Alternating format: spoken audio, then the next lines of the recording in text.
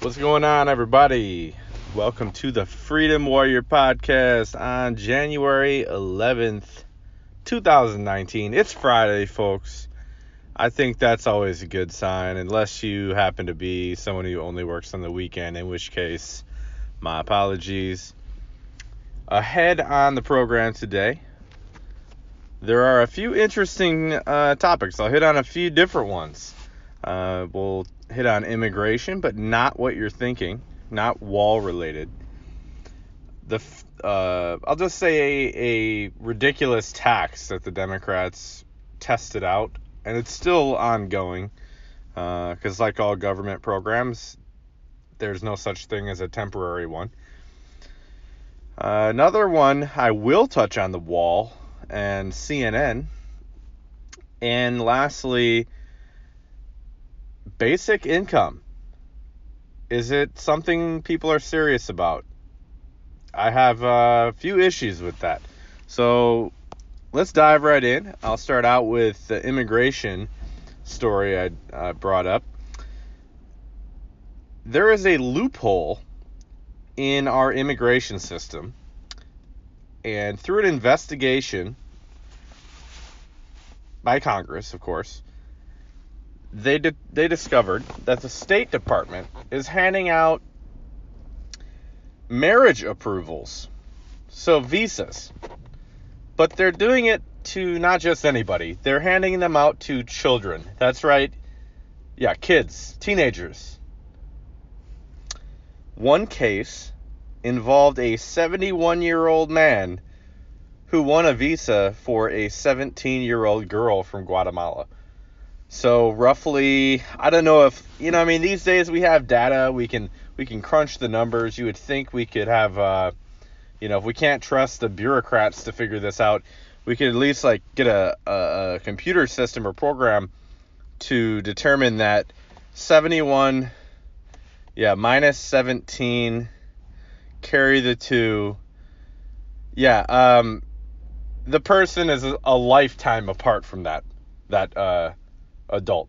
This girl is a minor, and the adult is a 71-year-old dude trying to bring this chick from Guatemala up here on a marriage visa, and we have in our system people approving that. Unbelievable. I mean, that makes R. Kelly look good. 71 to 17. That's... The guy was getting, close to retirement when the girl was born. 54 years old when she was born. Unreal. Next up, same subject, but just to clarify, most of the cases occurred over the last 11 years. They took place during the Obama administration, so that's interesting, at the State Department. So another interesting tidbit regarding this ridiculous issue, that I can't even believe there isn't bipartisan support for this, but there probably is. It's just one of those, quirks of, a huge bureaucracy that just has to, take in so many thousands of visas. In the case the investigation, it covered almost 9,000 child marriages that were approved. So, if you add the ones that weren't approved, the number that is going through the State Department is pretty unreal. But one of the tidbits I highlight here is that the government does not require parental consent, even if the petition for the visa is made by a minor. So, a 13-year-old girl says, "Hey, hi, I'm 13-year-old girl from Guatemala. Hola." And she's like, "Yeah, I'd like to marry this old-ass man who, is probably going to abuse the crap out of me. I am a minor." What good could possibly come from this? You can only assume that these are basically sex slaves. They're basically giving up all of their rights to come here, I'm sure, to agree to be with some old dude in order to come to America. It's just disgusting. The State Department approval of marriages for these girls occurred at as young as the age of 13 that were highlighted in this report. So just the government just doing a real, home run job here. They're just knocking it out of the park. Approving child what is this, Afghanistan? A child marriages? Okay. Changing subjects, changing gears, back to taxation, something we can all hate on the center to the right. I think there are a lot of people who love this stuff on the left, where we wouldn't have things like the Philadelphia soda tax. Some of you may have heard of this, maybe a year or two ago, but we have some results. The results are in. So the tax, pretty much just to give you an idea of what the tax did to a 2-liter bottle of soda. It took a bottle of soda that cost $1.56, a full 2-liter, and it added an entire $1 additional in tax to that bottle. So you could still get it. It was just $2.56. Or in the case of, Powerade or other sugary or sweetened drinks, they were even more ridiculous in some cases. Like $4 or $5 for a Powerade, or more. So it caused soda sales to plunge. That part they got right. That was sort of like it's a sin tax. So the bureaucrats decided, we'll get people off an unhealthy habit and we'll increase tax revenue. It's just such a win-win, right? Yeah, well, 42% plunge in soda sales, but the non-sugary drinks dipped as well. So it's not as if the sugary drinks just went down and people said, you know what, I think I'll have a nice Dasani water. No, all drinks are down. You've basically killed the market. So people just aren't going to these shops. And these are the results that are in. I could go into more detail here even. There's a huge jump in sales of sugar drinks, but not in Philadelphia, in stores just outside of the city. So outside of the tax zone where they whack you. Okay, so interesting. Who could have guessed that? Besides every single person who's a conservative or center of the road even. So the sin tax, it's to me, this is just an example of the government and what they will go to in order to control your behavior. Is there an end to it? I don't think there is. This is exactly what libertarians are always warning about. There's nowhere to hide from these people. Folks, please remember which party wants to push these absurd ideas down your throats. The opposite of tax the hell out of you is to leave you the hell alone. I don't know how leaving people the hell alone became such a controversial political perspective to leftists, but that's where we're at these days. You're going to be smeared as a racist just for wanting to be left the hell alone when it comes to taxation, or you hate the poor or something. I mean, the poor, they hate the poor in Philadelphia, apparently, because they're charging people for soda, like taxation on soda in a high amount. It disproportionately affects poor people. Wealthier people tend to be healthier people, tend to be people who don't drink soda to begin with. So the tax on soda is just a tax on the poor. So I love how Democrats are always, saying they're for the little guy, and then they tax the living crap out of them for a bottle of, Coke Zero. I mean, just ridiculous. So, going forward, there will be, like I said, the CNN story on the border issue, and Dems running for president in 2020 who is testing the basic income. All right, diving back in. CNN asks a local TV station to give a local view of the border issue. So they called up a local station, said, hey, you got any stories? You're right there on the border. I believe it's in San Diego. And the news station reported to CNN that Border Patrol agents overwhelmingly support the barrier and believe that they are very effective. So What did CNN do? CNN declined to hear the news station following this, so they didn't book with them after they told them that. And then CNN later tried to cover up and say that they contacted several media outlets who were reporting this, and they said that it's a non-story, that they, routinely decline to book guests every day, even though they reach out to people. But we all know why they didn't book them. They're busy pushing a left-wing agenda at the border, and the news station didn't add any value to their narrative. It's that simple. This is what I'm talking about and what people are talking about when it comes to fake news. It's not even the facts necessarily.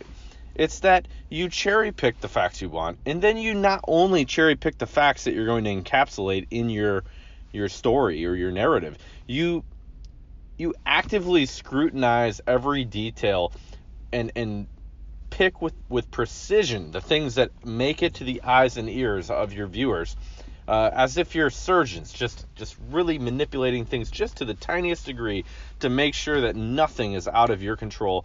And this is a prime example.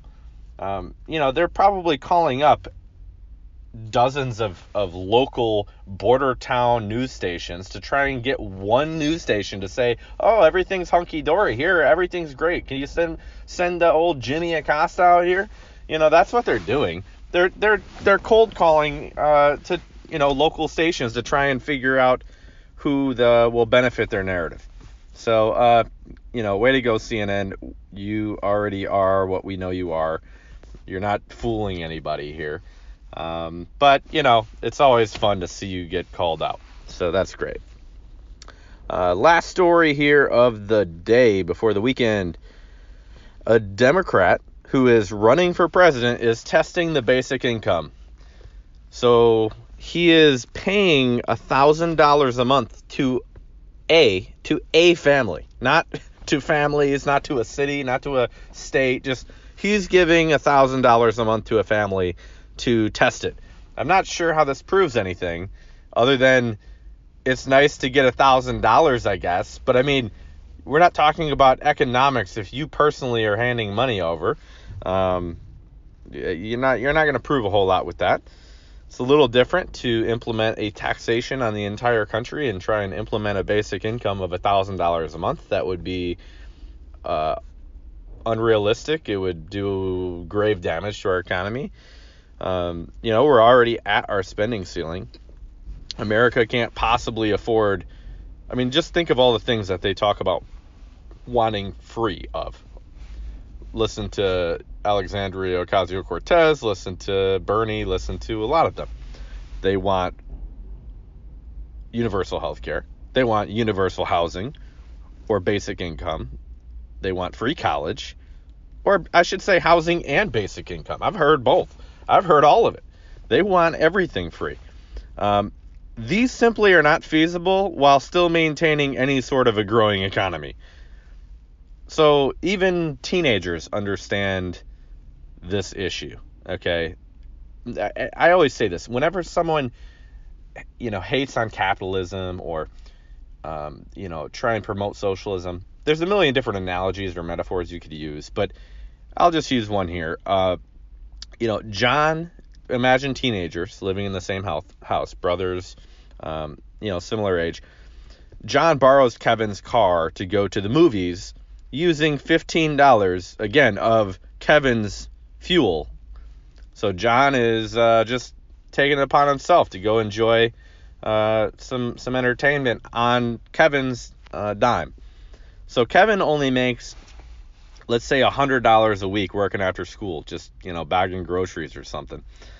Maybe they don't do that anymore. I think maybe they just push the carts. I don't know, whatever. Just a normal college kid or high school kid job. So, that's 15% of his weekly income that John is just taking from him. That's actually pretty similar to what taxation is in the lower tax brackets anyway. So, in this case, John is stealing Kevin's time, and that's time that Kevin could be, studying, dating, learning a language, playing Fortnite, whacking it. I mean, he could be doing anything. So in this case, John is an asshole.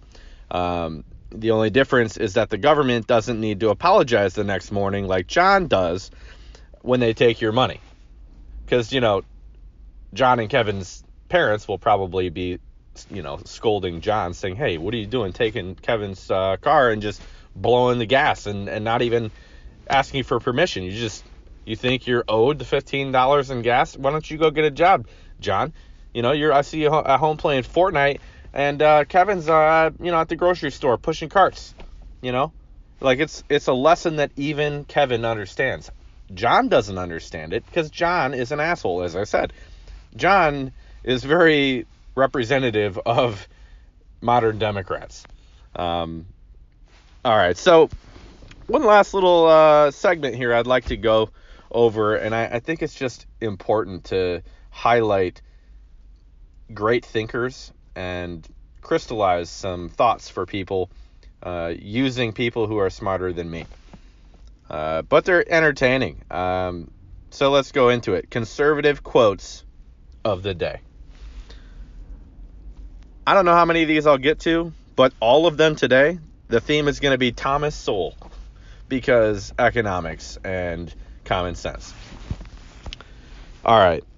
One of the consequences of such notions as entitlements is that people who have contributed nothing to society feel that society owes them something, apparently just for being nice enough to grace us with their presence.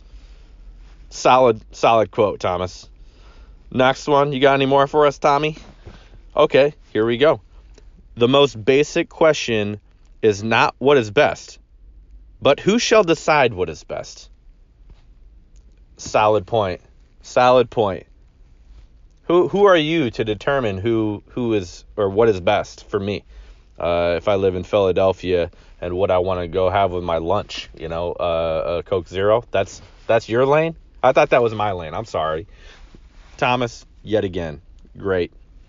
Another one. Virtually no idea is too ridiculous to be accepted, even by very intelligent and highly educated people, if it provides a way for them to feel special and important. Some confuse that feeling with idealism. Well, that describes the entire bureaucracy. That describes the entire federal government. They're all filled with intellectuals who think they know better than you, and if it makes them feel special that they're so smart to be able to run your life, it's a win-win in their book. They get to control your life, they feel great, they feel smart, and they get to exercise their brilliance, at your life's expense. And trust me, they're doing just fine. They make great money, and you don't need to control their lives, and it doesn't matter if you control their lives because they already have it so cushy compared to, the guy or gal in, the Midwest that's making 22 grand a year working at a factory. Compared to that guy or that gal, the people in DC where I'm at right now, I guarantee you they have it 10 times better. And that's why they can afford to kind of deal with some of the burdens they put on everybody. But they don't realize what kind of burden it's putting on the little guy. So, anyways, next up. Much of the social history of the Western world over the past 3 decades has involved replacing what worked with what sounded good. Same highlight. Bureaucrats, government.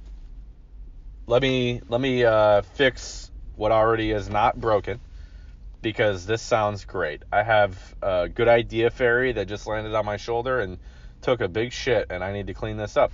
Pardon the language. But yeah.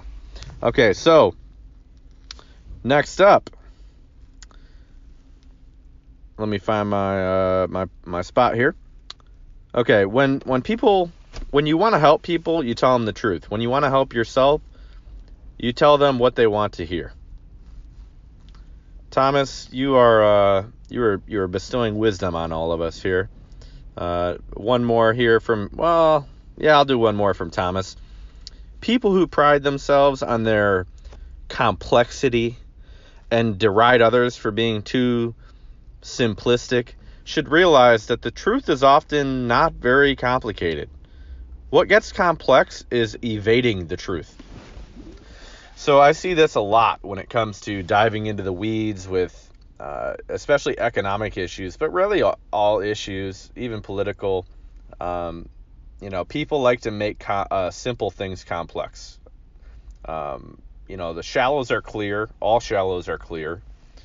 And if they can, muddy the water, make it a little more complicated, that, you need some, sophisticated intellectual from some, Ivy League school who has tons of experience and this or that matter, who's an expert, to be able to really, get through all of the web of complicated, protocols, policies, procedures, and nuances of this issue. I mean, you're just not quite smart enough to understand it. Well, when it comes to economics, maybe it really is as simple as it is in your own dang house. Don't spend all the damn money and blow it at the casino, or blow it, buying crap that we don't need. Is it that simple? I think it actually is. Don't spend all the money we make, and try and make more. Work harder. That you don't need to be some PhD economist from Harvard to figure out that that's probably a good way to run the economy. I'm not saying that's how you administer from a government perspective, the overarching policies for a whole economy. Of course it gets complex, but I'm saying generally speaking, that's true. Things aren't as complicated as people like to make them, because the more complicated things are, the more people can get paid to just sit and do that for a living. Here's a couple freebies in here from Milton Friedman. A society that puts equality before freedom will get neither. A society that puts freedom before equality will get a high degree of both. Just doing rapid fire here, just so I can wrap this up. Next one of the greatest mistakes is to judge policies and programs by their intentions rather than their results. So true. Underlying most arguments against the free market is a lack of belief in freedom itself.